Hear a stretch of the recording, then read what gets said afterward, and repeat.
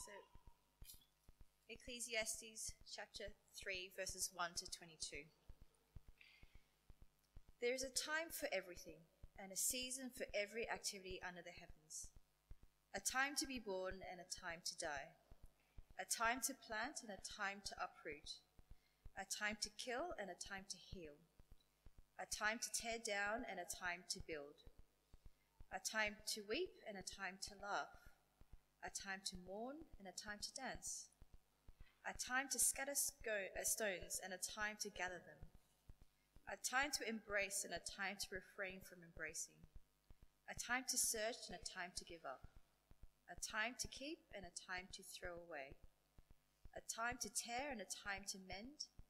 A time to be silent and a time to speak. A time to love and a time to hate. A time for war and a time of peace. What do workers gain from their toil? I have seen the burden God has laid on the human race. He has made everything beautiful in his time. He has also set eternity in the human heart, yet no one can fathom what God has done from beginning to end. I know that there is nothing better for people than to be happy and to do good while they live, that each of them may eat and drink and find satisfaction in all their toil. This is the gift of God. I know that everything God does will endure forever. Nothing can be added to it and nothing taken from it. God does it so that people will fear him. Whatever is has already been, and what will be has been before, and God will call the past to account. And I saw something else under the sun. In the place of judgment, wickedness was there. In the place of justice, wickedness was there. I said to myself, God will bring into judgment both the righteous and the wicked, for there will be a time for every activity, a time to judge every deed. I also said to myself, as for humans, God tested them so that they may see that they are like the animals. Surely the fate of human beings is like that of the animals. The same fate awaits them both. As one dies, so does the other. All have the same breath. Humans have no advantage over animals. Everything is meaningless. All go to the same place. All come from dust, and to dust all return. Who knows if the human spirit rises up, and if the spirit of the animal goes down into the earth? I saw that there is nothing better for a person than to enjoy their work, because that is their lot. For who can bring themselves to see what will happen after them? I've got 3 Bibles at the front here. Probably only need one. Thank you very much, Ines, for reading. And we're looking forward to meeting the baby in a few weeks as well. A few weeks' time. We're excited about that. I'm Nathan. If we haven't met, really nice to see you here today. I'm one of the leaders of the church here at Trinity. And I hope you enjoy being with us today. Do feel free to stick around at the end. We'd love to get to know you if you're visiting or here for the first time. Well, again, Ecclesiastes, as we come to it, there's bits that maybe make us scratch our heads as we hear that reading. So we need to pray to God for his help as we look at this together. Father God, your word is powerful. It's surprising to us at times for our ears. And I pray that as we listen to it now, that you would teach us, Lord. Help me to be clear in the way that I go through this passage as we look at what it means. And I pray that you would show us how to live in light of the wonderful truths that we discover in Ecclesiastes chapter 3. We pray this in Jesus' name. Amen. I don't know if you've been working from home this week or whether you've been going into the office or a bit of a mash-up between the two, what your normal pattern is. But according to a YouGov poll this week, 39% of people said that they would work from home permanently if they could. It's quite a lot, isn't it? Nearly half the people in this poll, I mean, it's only one poll, but said that if they had the chance to be at the kitchen table working or the garden shed or wherever they can find a laptop charging point, they would want to do that rather than go back into the office. Maybe you think, yeah, that's me, or you think, no, that's crazy. I want to get out of the home and into the office. But one of the key reasons really for, you would know this, why people would want to work from home is because, well, it gives them a better control of their time, doesn't it? nail that perfect, work-life balance that people are in search. You're more in control if you work from home. So you don't need to work. Waste that hour or two commuting into the office. You can be home maybe for the bedtime story with your child that you maybe weren't able to do before. You can control your time. And let's be honest, you can make the cup of coffee for 15 minutes at home, leisurely making of it without anyone sort of going, so where are they? Where have they been? You can get away with that maybe at home in a different way. But that dream of a perfectly balanced working from home life, where you're in complete control of your diary and your life, can pretty quickly come undone, can't it? You start the emails and you get a call from nursery. Your child's got a temperature for the 8th time that term. You need to come in and get them. Oh, okay. Or the whole household suddenly has to go into isolation for 5 days or 10 days or whatever it is at the moment. Or your boss rings you up and says, actually, I want you back in the office now for 4 days a week. And you think, that illusion of being in control of my life is, well, click of the fingers. And that sense of being in control is just gone. And that is a picture of a bigger truth that we get in Ecclesiastes chapter 3, page 671 if you've lost it. And really, here's the sermon up front, okay? If you can take away one thing today, we're not in ultimate control of our lives. That's it. Ecclesiastes 3. We are not ultimately in control of our lives. God is. Or as one person put it this week that I read, we're neither architect or site manager of our lives. Ultimately, only God has a master plan for our lives. And unless we give up the illusion of being in control of our life, being in control of the ups and downs and the different seasons, unless we give that up, we're going to be deeply frustrated as we go through life. Yet, if we stand in awe of God, the sovereign Lord of time, knowing that he is good and that he is trustworthy, then it's hugely liberating for life. As often then, this book of Ecclesiastes, it's uncomfortable for us as we hear it at times. It prods at us in places we don't want to be prodded. But actually, as we come to study it, it gives a kind of great comfort and even a hope beyond what we dare to even believe. If you've not been around or you're visiting here for the first time this week, we're in this book then of Ecclesiastes. It's in the Old Testament, and we've called the series Chasing After the Wind, because it gets to grips with this big question that we all face. What's the point in life? What is the meaning of life?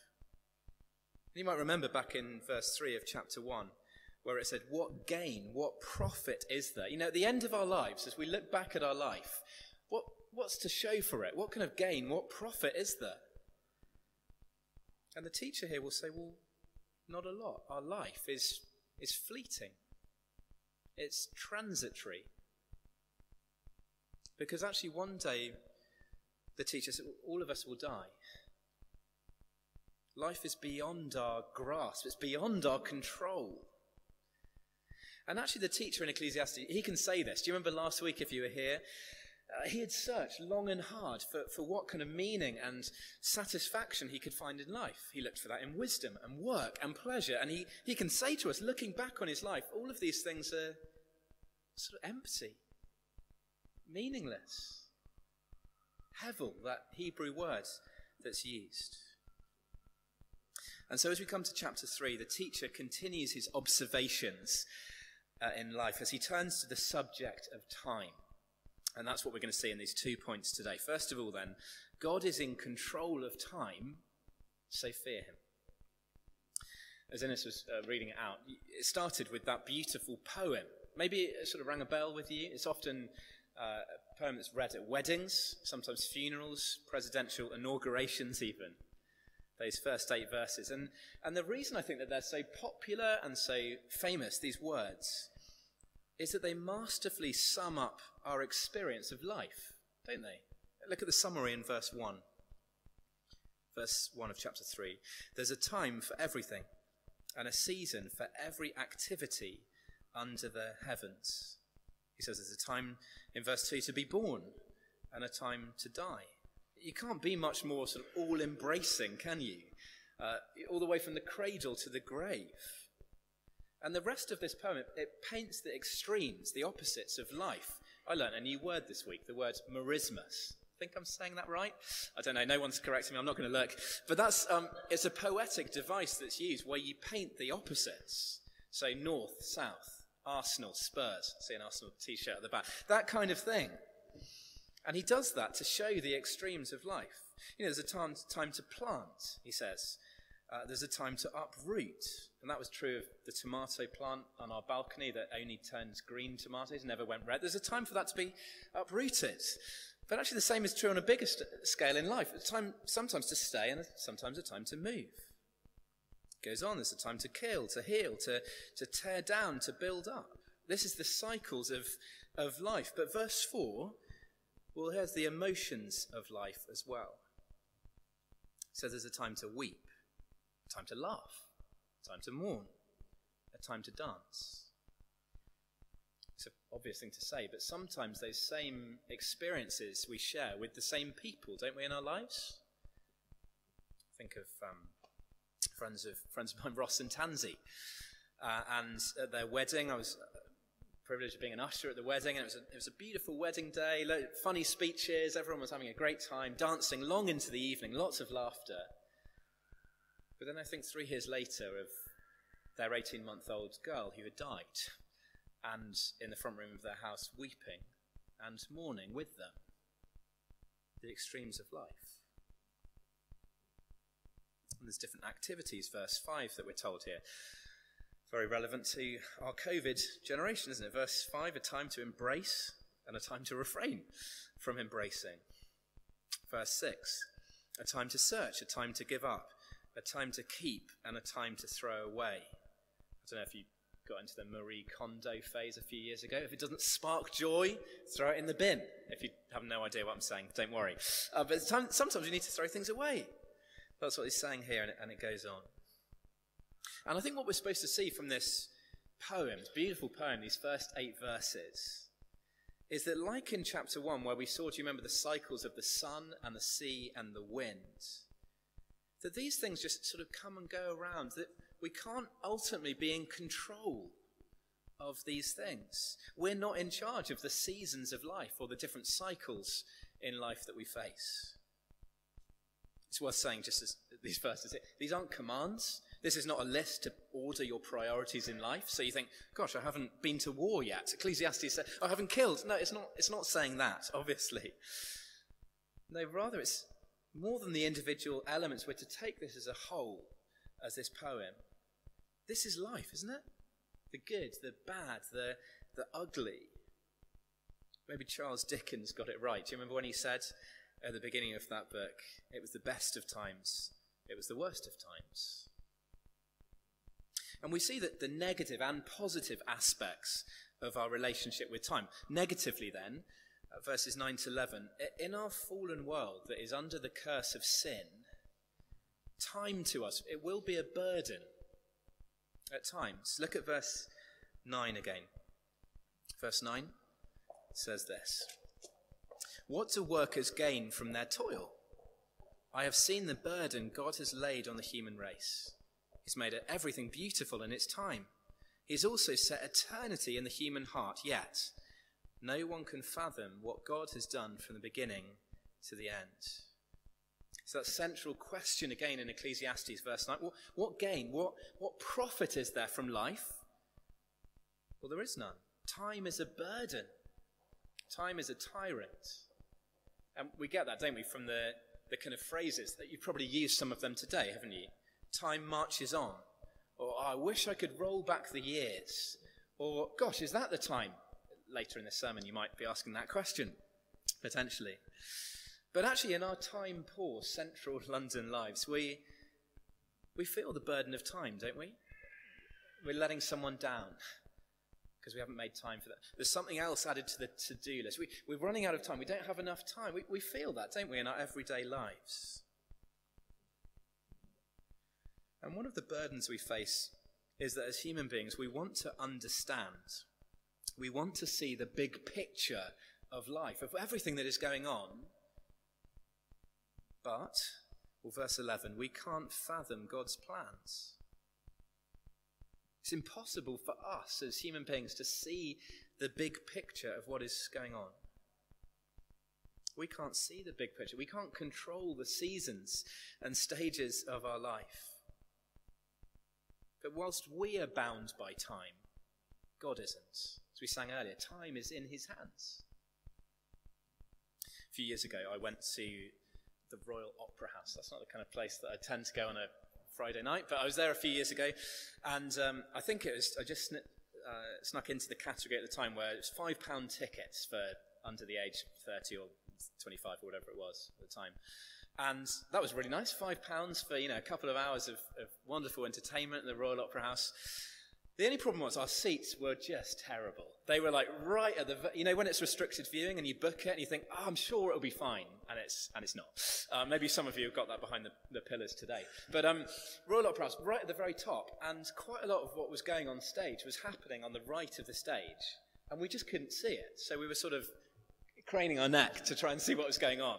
And everyone was laughing along and, fantastic. And we can't see what's happening. And you had to sort of get the phone out and Wikipedia it to see what the plot line is during the performance. Still worth it though, still go. But that's a bit like that with life, isn't it? We're not in control. We can't see the whole stage and everything that God is doing in our lives. But one of the functions of this burden of time that God has laid on us is also that it makes us yearn for heaven. It makes us long for something more. See, you and I are bound by time, but we're wired for eternity.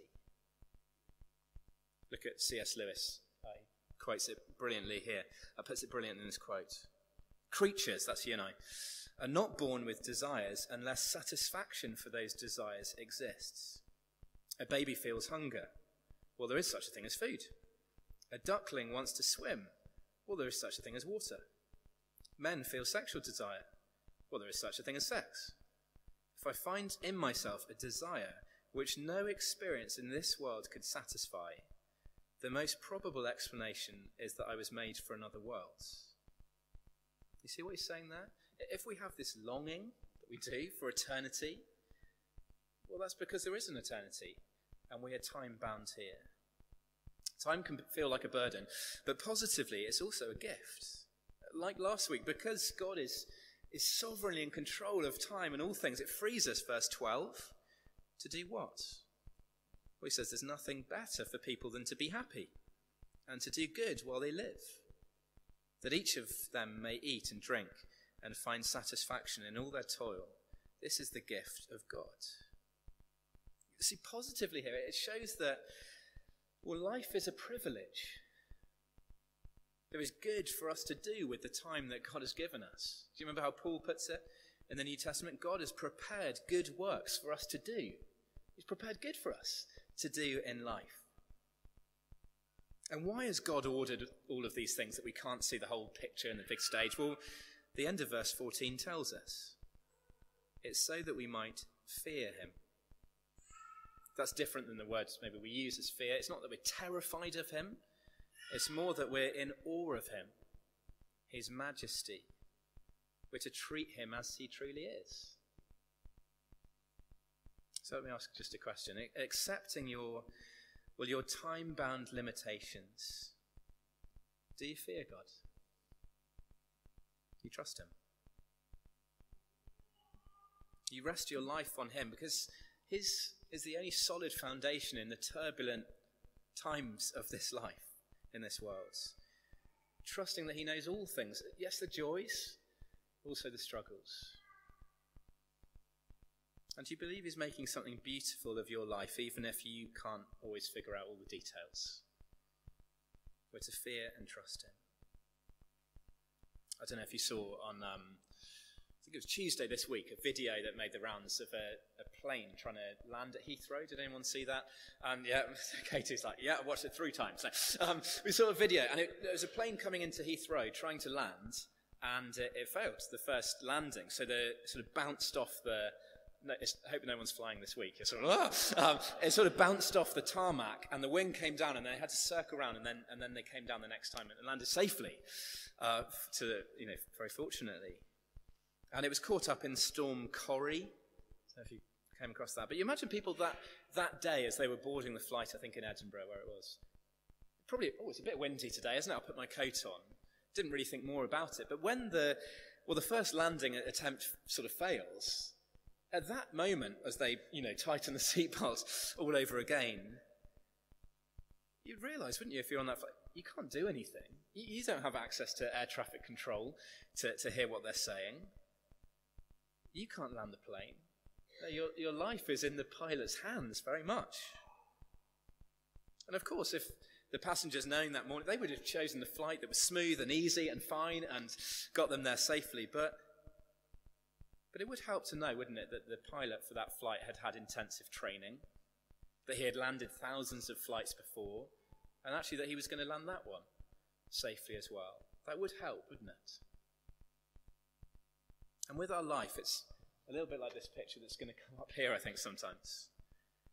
We would love to curate our life, wouldn't we? Like the top one there, just all the bad bits gone, all the good bits lovely, so that our life just soars along. But actually we're called to trust God's sovereign control, even if it feels a little bit more like that bottom picture there. Of course, all of this, though, raises the question, doesn't it? If God is in control, if he's the author of both good and bad seasons of our life, how do we make sense of all the injustices, all the wrongdoing in our world? And that's the second point that we see here. God will right all wrongs, so live for him. Verse 16, if you look back down to there, it raises the issue, doesn't it? He says, I saw something else under the sun. In the place of judgment, wickedness was there. In the place of justice, wickedness was there. So probably saw my children going slightly crazy before they went out to their groups. But it's the cry, isn't it, of the 3 or 4-year-old in the school playground. Hey, that's not fair. Someone's nicked my scooter or whatever it is. That's not fair. And actually, all of us life carries on a bit like that, doesn't it? Maybe we don't shout it in quite the same way, but there's loads of those moments where we go, hey, that's not fair that that's happened. Maybe it's the bullying at school, corrupt leaders, rigged elections, global sex trafficking, women raped, people treated appallingly just for the colour of their skin. Jimmy Savile's name came up again this week. I should be familiar with that. Do you remember Boris Johnson earlier this week? He accused Keir Starmer, the Labour leader, of failing to prosecute Jimmy Savile, where he could have had that opportunity, apparently, to do that. And most people said it wasn't the stage, it wasn't the right place for Boris Johnson to be making those comments. But actually, it was a reminder, wasn't it, that Jimmy Savile, for all he did, was never prosecuted. It's a reminder that actually injustice in our world seems so often to go unpunished, doesn't it? Just think for a minute. Look, if there is no God, what hope is there? What comfort is there for those who have been treated appallingly, unjustly, victims of abuse, evil regimes, families connected to what Jimmy Savile did? If there is no reckoning for what they have done, if there's no judgment at all, well, the logical conclusion is that, well, people can just do what they want.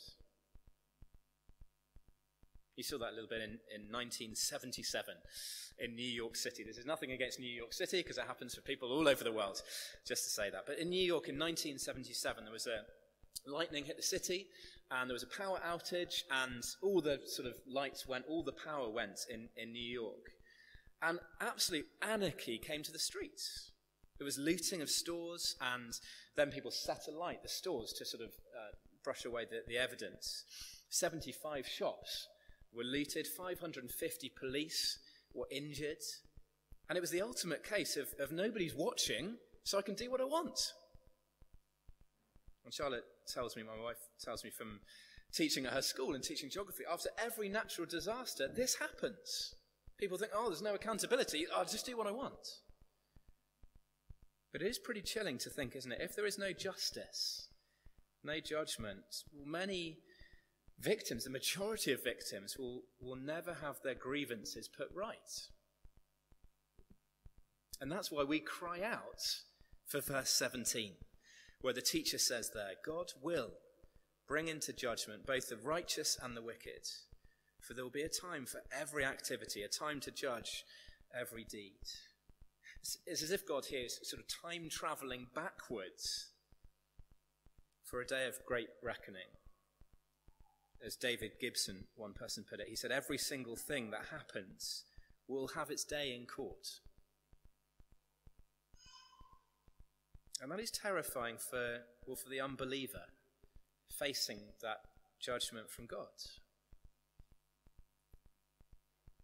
It's also a huge comfort, isn't it, for those who have faced injustice in this life, to know that that day is coming. Every wrong will be righted. But we're not there yet. And the reminder comes then from the teacher, as he does many, many times in this book of Ecclesiastes, that actually in this life, we die. This life that we have, it ends. In Ecclesiastes, I think the fixed reality of death is kind of like the spiritual smelling salts to wake us up and to humble us, to show what we really are. So look at verse 19. It says, surely the fate of human beings is like that of the animals. The same fate awaits them both. As one dies, so the other dies. All have the same breath. Humans have no advantage over animals. Everything's meaningless.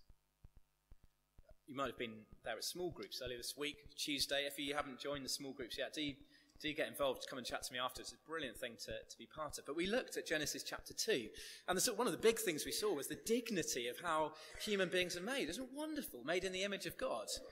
And so we read this and we think, what's going on here? Well, it's not being undermined by what the teacher's saying here. Rather, he's saying, look, our ultimate destiny here from this life is actually, in the same sense, we go to the grave. We die, just like the cow and the cat and the caterpillar.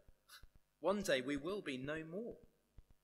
We're in the territory in this life of not Genesis 2, but Genesis 3. We're not in the Garden of Eden, but we're in a world that is under the fall and sin.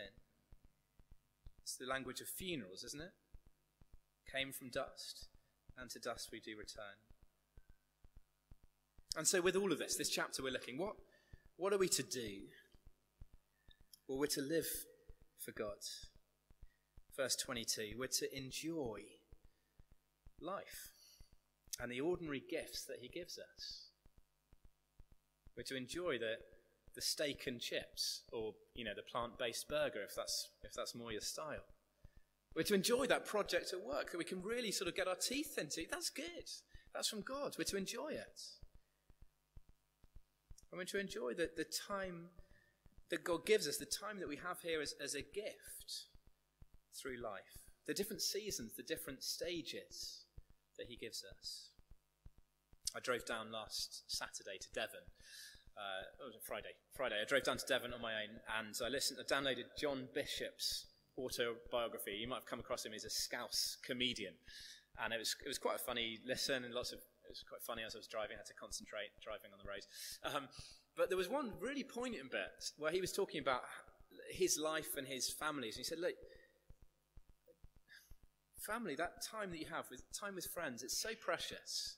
And he said, I wish I could wind back the clock. He's got 3 grown-up boys. He said, I wish I could wind back the clock to those times where I held my son's hand, because it gets to a stage with any boy where you don't say anything, you just look at each other, and it's no longer acceptable to go down the street holding hands. They think that maybe that you're their carer or something like that. He said, you just stop it, and that stop. He said, I wish I'd do anything just to go back to that moment where I could hold their hand. And I was driving, I was sort of tearing up, come on, Nathan, let's get there safely. But actually, he sort of understands Ecclesiastes. Enjoy that season God has given you. Or for the newborn kids, the mums that are up in the night. And it's going to be quite soon for you. Those draining times, nothing in life quite like it. But actually, those burps in the minute, enjoy those moments that God has given. Enjoy people in your life, even if you know they're only going to be here for a season. Enjoy those moments. Enjoy serving in church. Enjoy fellowship with others. So we've seen those two big things. God's in control of time, so fear him. God will right all wrongs, so live for him. But actually we're left, just as we close, at the end of this chapter, aren't we, with an incomplete picture. Actually, it's only until we come to the New Testament where we see in full HD how injustices will be dealt with and death will be overcome. See, as we encounter the person of Jesus Christ in the New Testament, he is the one who answers the big questions of life. Injustice, the big enemy of death. He makes sense of this topsy-turvy life that we live. It's striking, actually. I was thinking this week of how many times the New Testament picks up the theme of time in different ways. We're told that God, the author of time, sent Jesus when the set time had fully come, as Galatians 4 puts it. Or Jesus enters public ministry around the age of 30. Do you remember what he keeps on saying? My hour, my time has not yet come. Until his time did come and he died on the cross. And it was as if time stood still. And then on the third day, he rose victorious. And the Bible says at just the right time, he will return. He will come back. And actually on that day, every wrong will be righted. Every injustice will be judged. And more than eternity just being set in our hearts, eternity will be ours forever with him.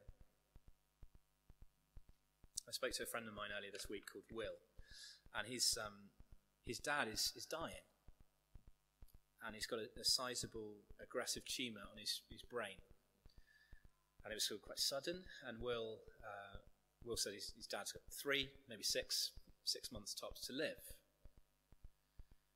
And for Will and his dad and the family, they're processing this as they find it out. And look, life for them and life for many of us, it will throw those baffling moments, won't it? We'll experience huge highs in life. Maybe some of you are in that at the moment. You think, Nate, why are we studying this book? It's so sad in places. And others will go, yeah, that's kind of my life at the moment. Or, yeah, I've been through that recently. Desperate highs and desperate lows.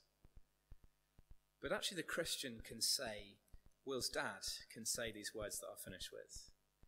From the hymn In Christ Alone, from life's first cry to final breath, Jesus commands my destiny. No power of hell, no scheme of man can ever pluck me from his hands, till he returns or calls me home. Here in the power of Christ I'll stand. Let me pray.